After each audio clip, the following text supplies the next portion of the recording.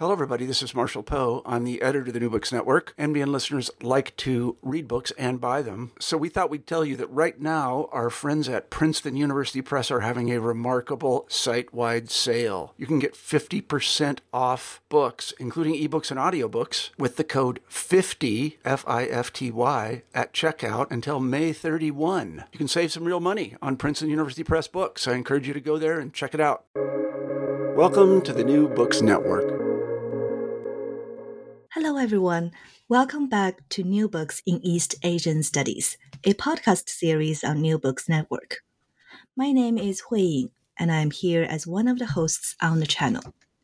Today, it is our great pleasure to welcome Amanda Wangwright, Associate Professor at University of South Carolina, with her recent new book, The Golden Key, Modern Women Artists and Gender Negotiations in Republican China, published 2021 with Brill and Leiden.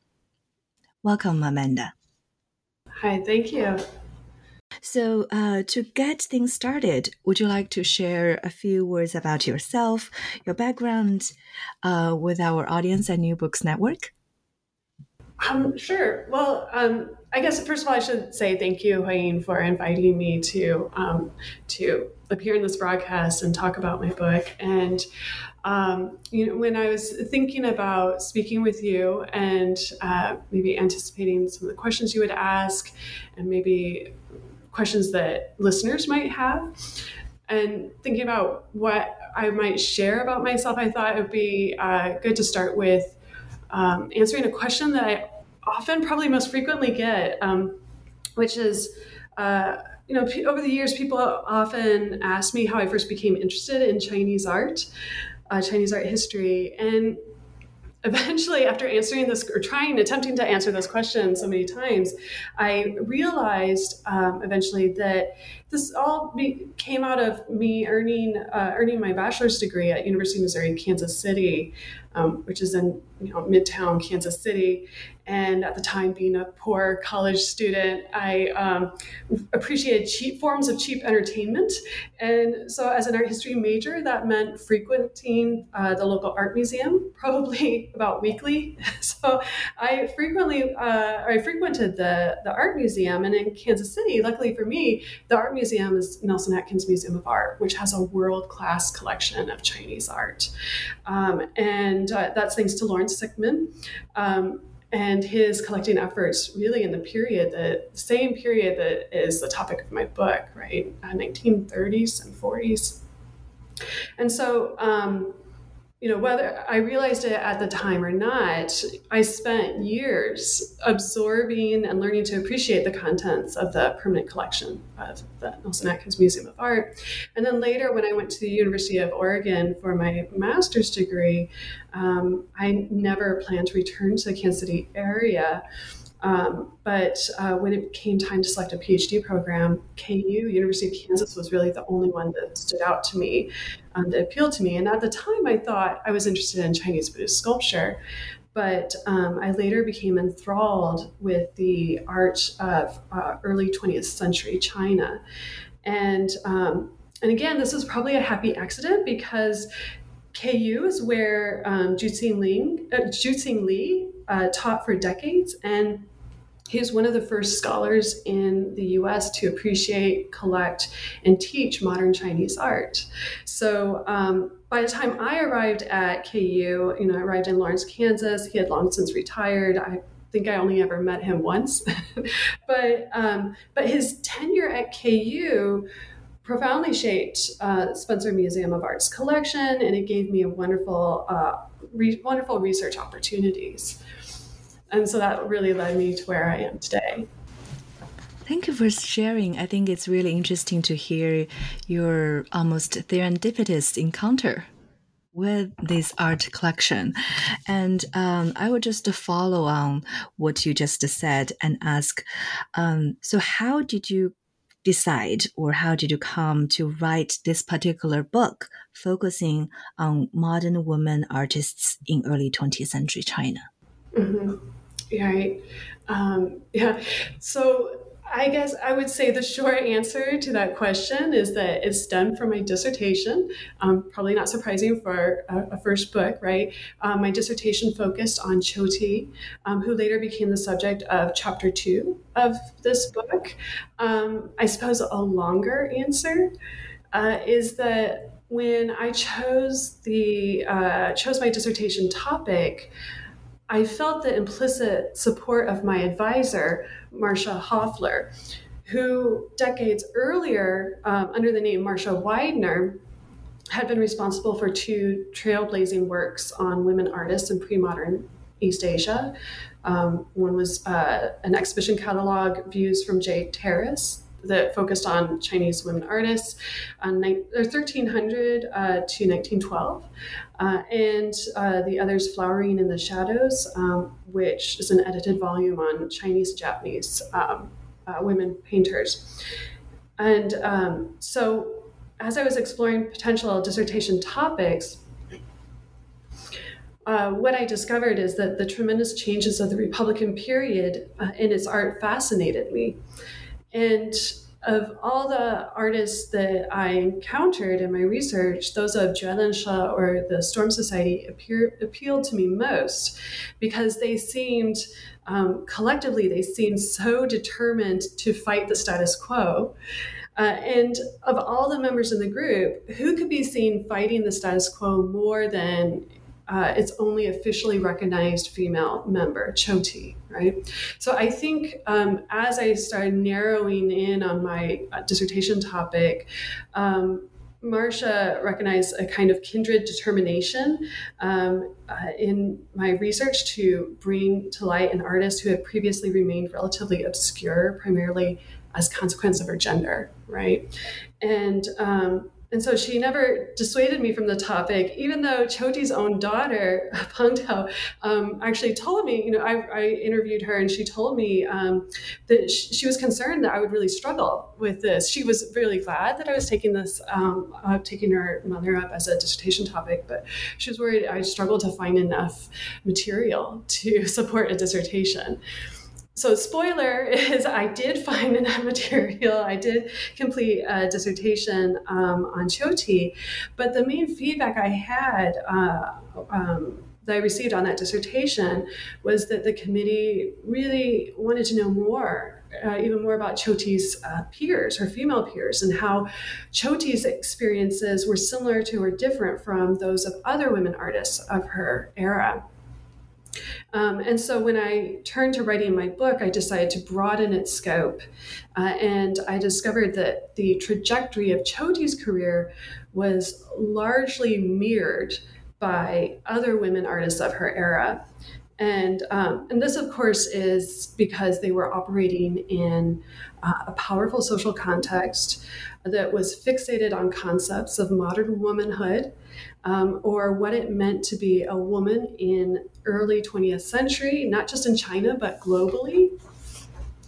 And so much of the rhetoric espoused in contemporary discourse draws on a global dialogue of so-called new women who were to be educated and independent and who could actively contribute toward the betterment of society, as well as, in theory, determine their own fates. But in early 20th century China, the new woman bore even more responsibility, not just for herself, but for the very nation, right? For all of China, as her successes promised to or they promised to overthrow what were considered outdated Confucian morals and traditions, and thereby help the struggling nation, the Republican nation, rally and modernize. So in my book, I greatly enjoyed exploring these larger issues and then saw how they bore down on, really in some cases with crushing weight on the lives of individual women artists.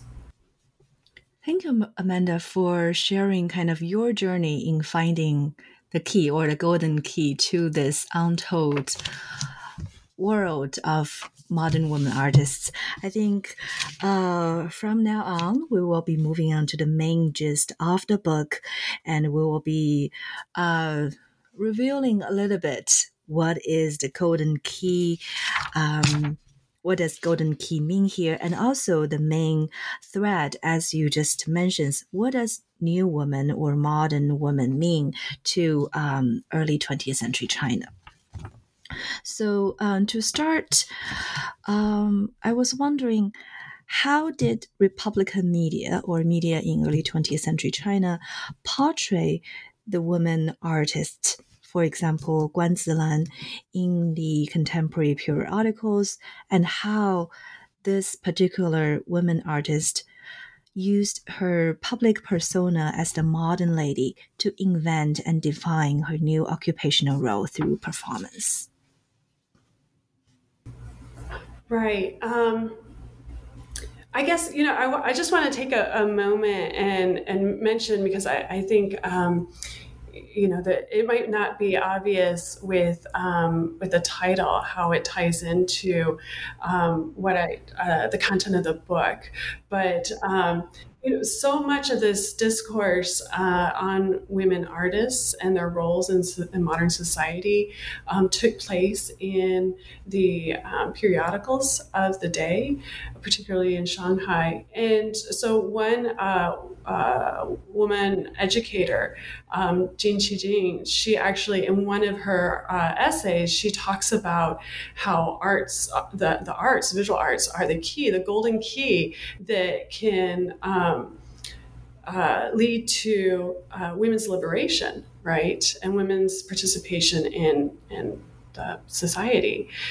So that's what I draw on then for the title. And then I talk about how, particularly in the first couple chapters, about how the lives and careers of these individual women artists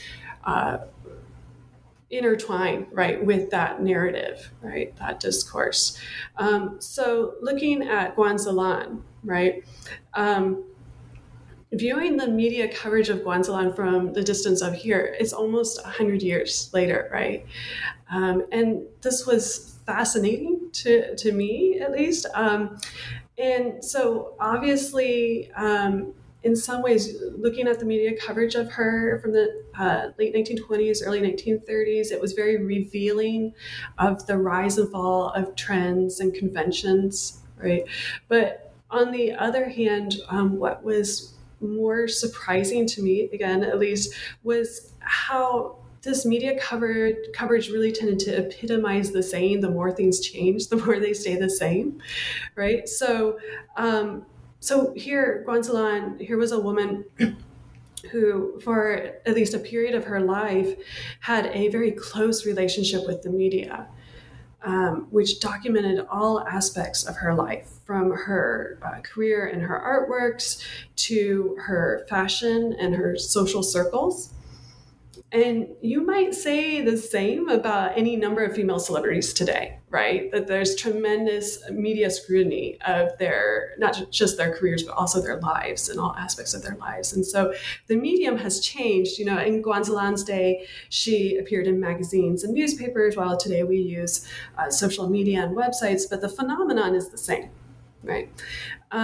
And Guan Zilan, in her lifetime, in the 20s and 30s, she was right in the middle of a huge phenomenon of her day, which was centered on the celebrity modern artist, and in particular, the celebrity of the modern woman artist, who was typically identified as a nu huajia, or a woman painter, as a distinct cultural professional, as an identity or an occupational role.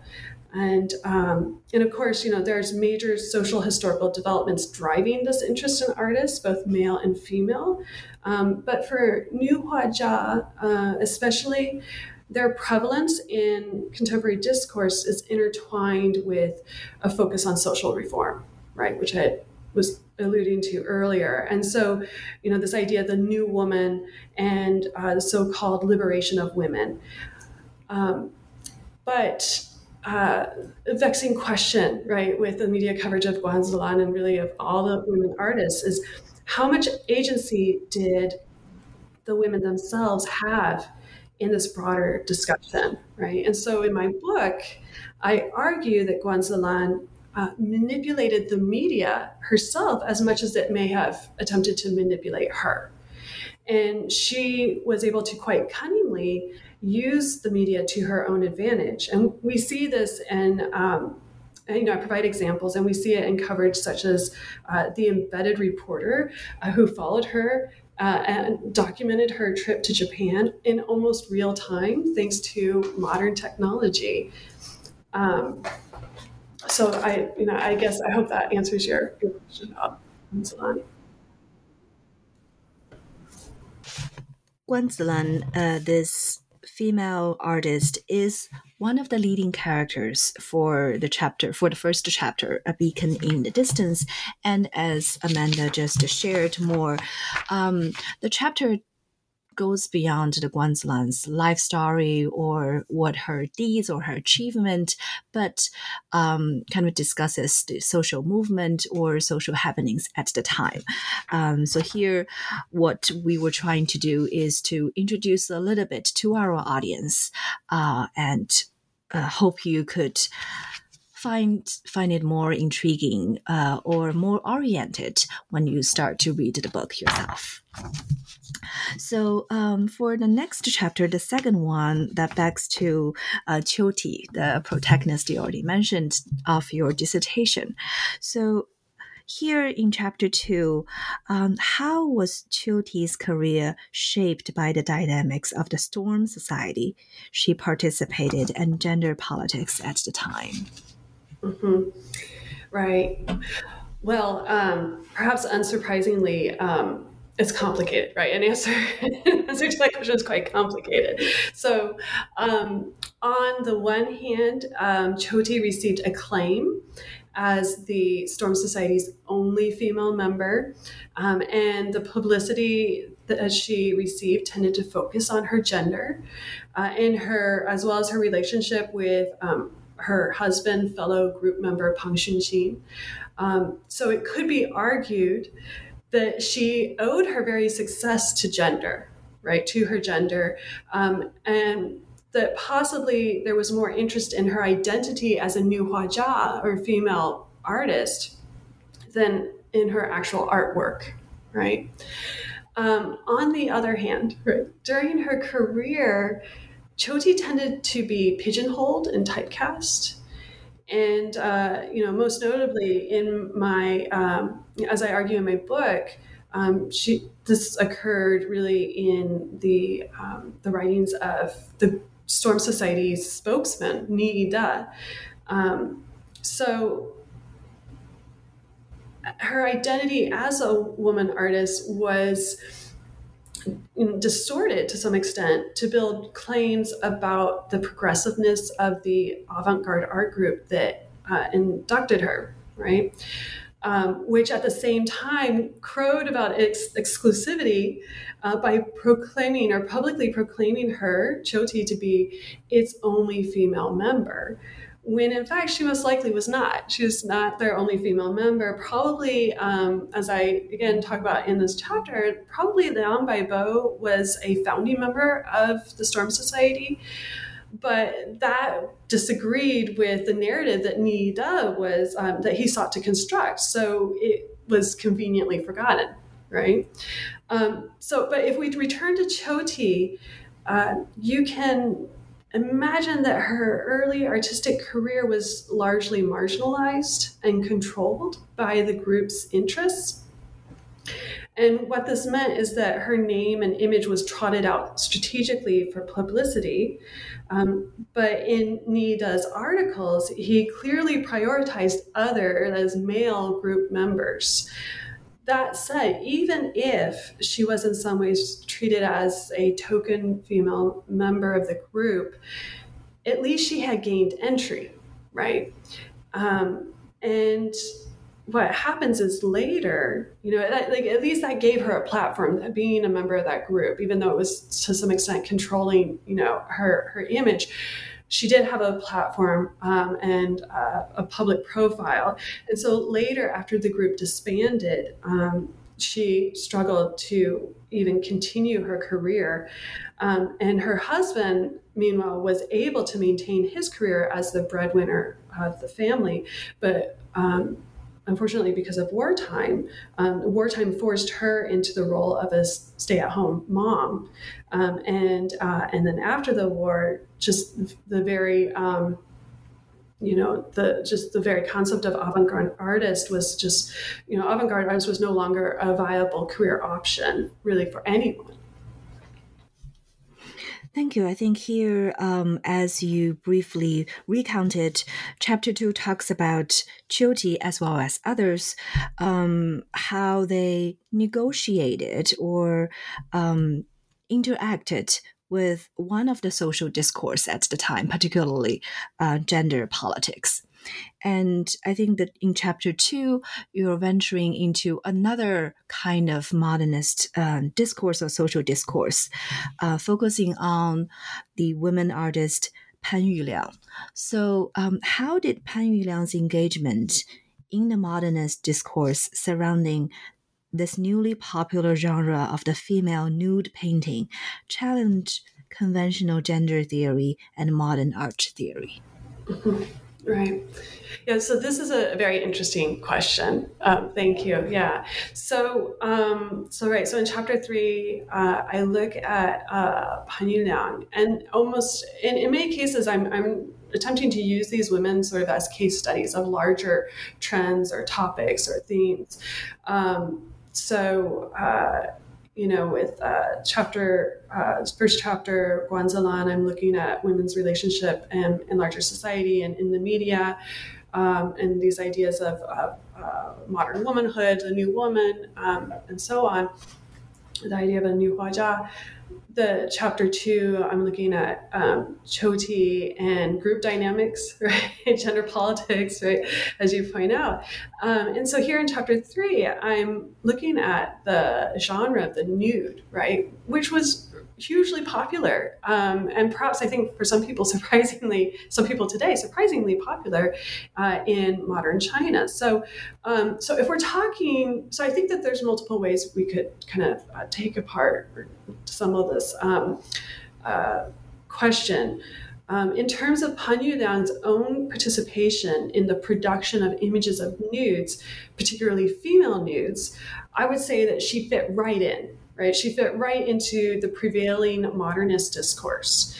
And at the time, then conventional gender theory and modern art theory, at least that held by the reformers, those who wanted to reform Chinese society and the modern era, the conventional theory was that women could and should pursue education and careers.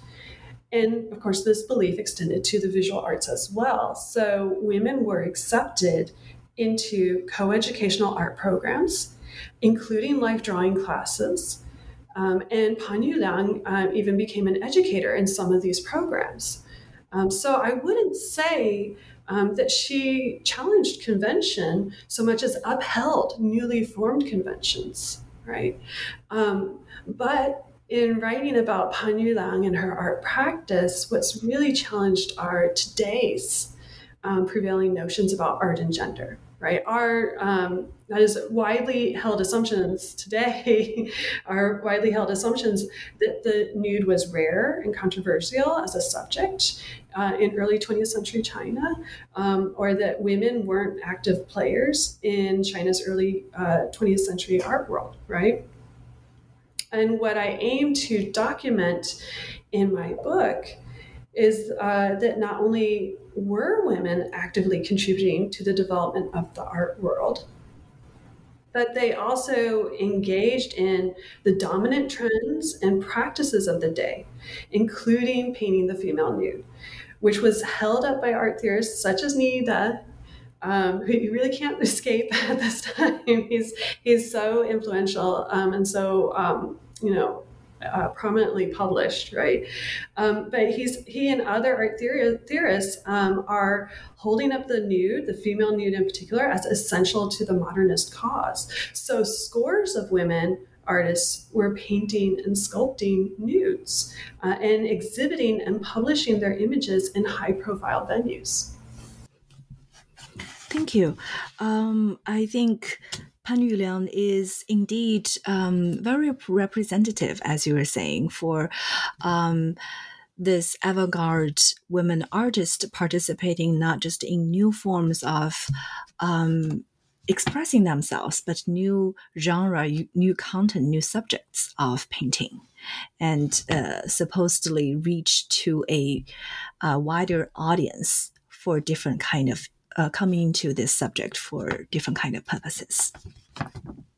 And for the next chapter, I think it gets more solemn, the topic, as we kind of passed the prime day or heyday of avant-garde or female avant-garde artists, and we're moving on to this intense time during the 1930s where political campaigns and wartime hardships are not only putting causing problems to other parts of the society, but definitely impacting the occupational choices or other life trajectories of these artists, particularly female artists. And here we read about 3 modern artists' stories, including that of Liang Baibo. You mentioned that connecting to Ying Qiuti's story, but I would like to point out this Liang Baibo is the author of the front cover cartoon or illustration of this book, which is very provocative. I hope I could show you via the podcast, but it's something that you just want to open the book and find out more what indeed the cartoon means. So here, Amanda, I want to ask, what do you think is the most extraordinary aspect in these women artists' participation and struggle during this time in the war as a women artist? Yeah. Yeah, so this is a very difficult, this is a very hard question. And I think that that's because this chapter takes on so much, really, admittedly.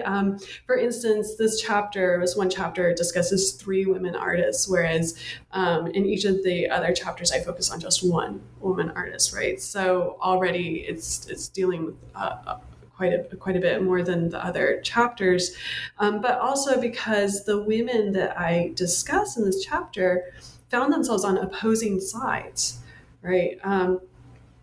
But the aim of this chapter is to show, however, the uniformity of that adversity that they encountered, no matter which end of the political spectrum they associated with. So that's what I'm hoping ties the chapter together, ties the 3 of them, my discussion of the 3 of them together. So, for example, Fang Junbi was closely aligned with Wang Jingwei's puppet government in Shanghai. And I guess just to explain, this was a government that was largely propped up by the invading Japanese forces, right?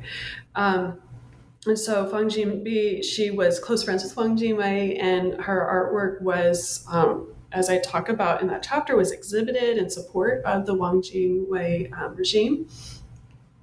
But this was also then an arena where women's autonomy was sidelined in favor of more conservative values, values of modest behavior and attention to homemaking rather than their careers. While Yu Feng and Liang Baibo produced anti-Japanese propaganda for the resistance, right? Fighting against that Japanese invasion. And they were operating in a space with few career opportunities for women, and really where women were typically portrayed, if at all, they were portrayed as almost entirely as defenseless victims, right?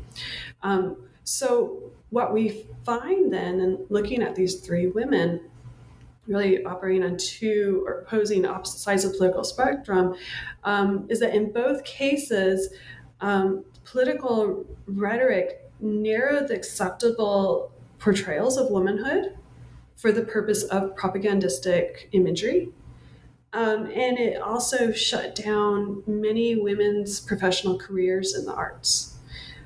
This was with the intent of fitting them into the military apparatus, right, into the war effort, whether as good wives and wise mothers, raising the next generation of fighters that we see more on, Fang Junbi grappling with, or as maybe nurses and fighters themselves in the fight against the invasion, right, which we really see on the other side of the resistance. So I suppose this is what is extraordinary, right? That the fact that the opposition that women artists faced in the late 1930s in China was so pervasive, right? But despite this, a few of these women were able to maintain careers, right? Despite the odds, despite all the adversity they encountered. Yeah, I really like this book, this particular chapter, as it seems to go beyond art history theories or particular like one discourse, but talks about women's livelihood. As it happened, an artist and living in 1930s, be it Shanghai, Chongqing, or elsewhere, and how she struggles or juggles different kind of perspectives, choices, all kinds of choices, and not much trying to shine, but during this time trying to survive.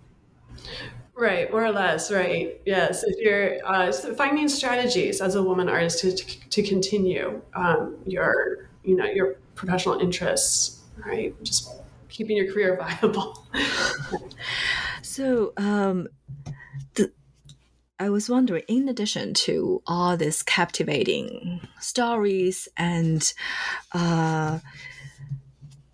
extremely fascinating illustrations you included, is there anything that you had not included in the book that you wished you could? Oh, yes. I mean, tons, right?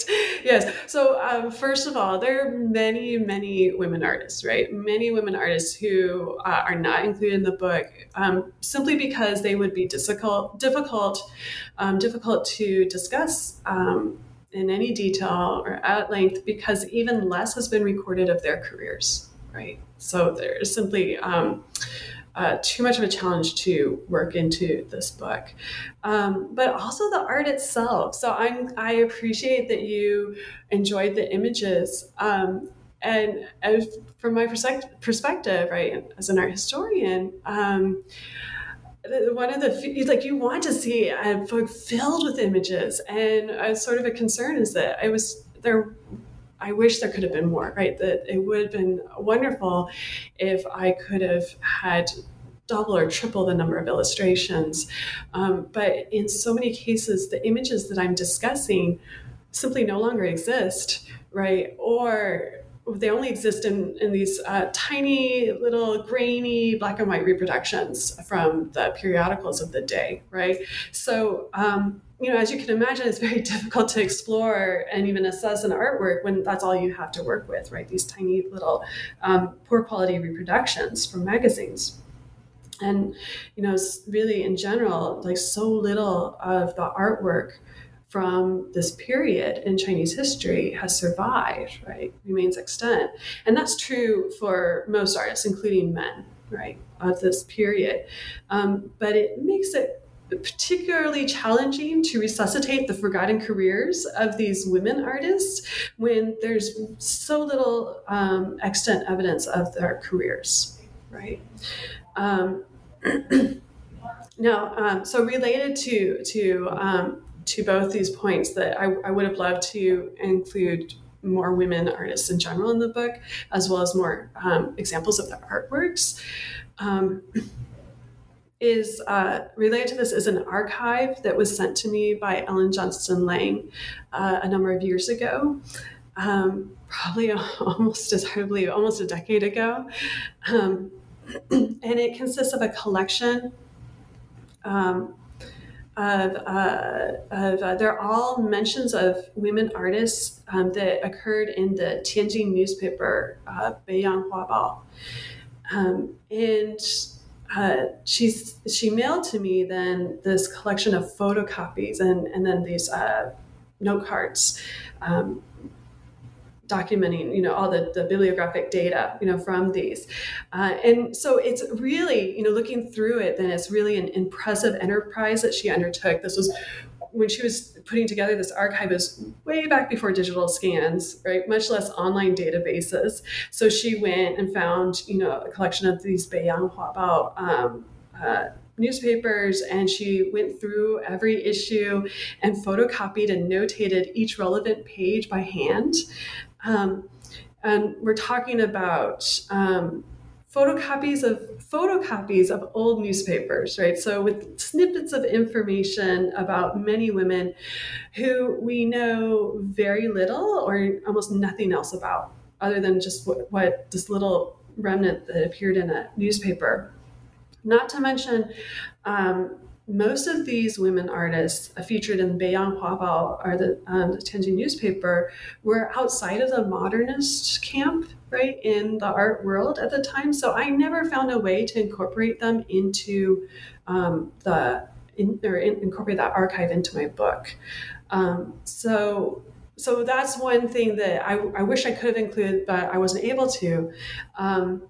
So actually, now that the book is completed, that's one thing that I am working on. Is I'm currently working on a website that hopes to breathe new life into Dr. Lang's wonderful and painstaking archive, as well as then incorporate the own resources that I came across and some of which were not included in the book either, in the process of researching my book. That is so wonderful. I think it makes everyone who has read the book or not, but interested in a topic, to have a some database to go to whether it's about modern artists in China or women artists in early 20th century China, as if I understand correctly. That will be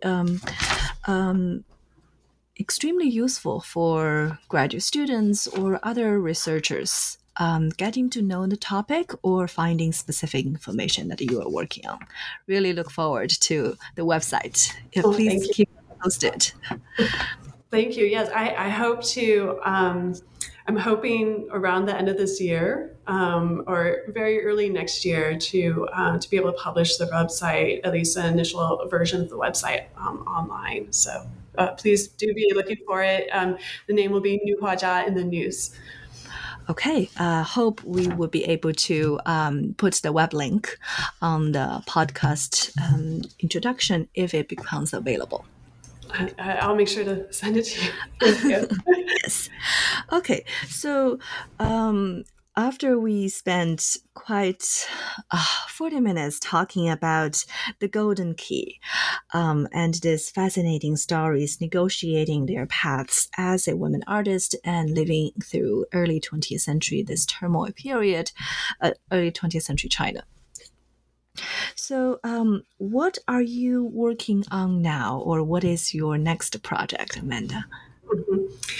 Right. Well, so you mentioned that there's sort of a general trajectory, right? That all these women's careers take, and a sort of arc. There's the height right around the mid 1930s, and then they lose ground, and in most cases lose their careers entirely with the start of the Second Sino-Japanese War, and that's that sort of heartbreaking chapter 4, right? When I talk about those 3 women, Fang Junbei, Liang Baibo, and Yu Fang. And so that's where I really leave them, and I end the book is with that chapter, and just that. Already, I felt like there was so much more to be said within that chapter, and not just about women artists. It's really a fascinating period with art in general that I think up to this point relatively little has been published about. So that's going to be the subject of my next book. That's what I'm working on now, is the art of wartime China, primarily focused on that period of the Second Sino-Japanese War, 1937, 1945, but also going a bit further, seeing, as I write the book, seeing how much I want to go into the Civil War that immediately followed. And not just looking at women artists, but also not ignoring them, right? But really looking at the art field as a whole. And so also, this first book really focused mainly on modernist art, but broadening. So even though the period I'm talking about really is going to narrow down, overall the scope in terms of artists will broaden. And so I've been working on an initial article manuscript on the cartoonists, the National Salvation Cartoonist Association, in that, right around 1938, and their interactions with the media, media publicity, and representing themselves really as fighters, right? Even though maybe they're not physically fighting, but they're using their art as weapons in the war against Japan. And then, taking thematic looks, kind of like with my first book, but with each chapter sort of focusing on a particular theme, and, having overall having a broader view of the art of that period. I think it's not just a fascinating, but important topic that you're researching. Like, it's not just art about war, but these artists living through wartime and making art, whether to exhibit or express certain perspectives toward war, or even not relating to the war directly, but definitely influenced by the ongoing war. Right. No, it's true. And in some cases we're talking about survival strategies on the part of the artist. And other times, it was viewed by some artists as, an incredible opportunity to really transform the arts in China. And it really ended up being a transformative period. So there's much to talk about. I'm very excited about this new project, but lots of research and writing left to do. Me too. I was excited. I think it will be a wonderful book, not just about the art, but also about the wartime period, and also about the life stories of these artists, but also the stories about the artwork and the social history of China at the time, or global history, all together, all combined. Please keep everyone posted about your new project. I will do so, yes, and please watch for that website. I'll try to share the link with you soon. Definitely. Okay, time indeed flies, and thank you, Amanda, again for sharing with us your thoughts and more kind of spoiler for the book, The Golden Key, Modern Women Artists and Gender Negotiations in Republican China, published in 2021 with Brill. This is all for today, and I look forward to our next episode. Bye-bye.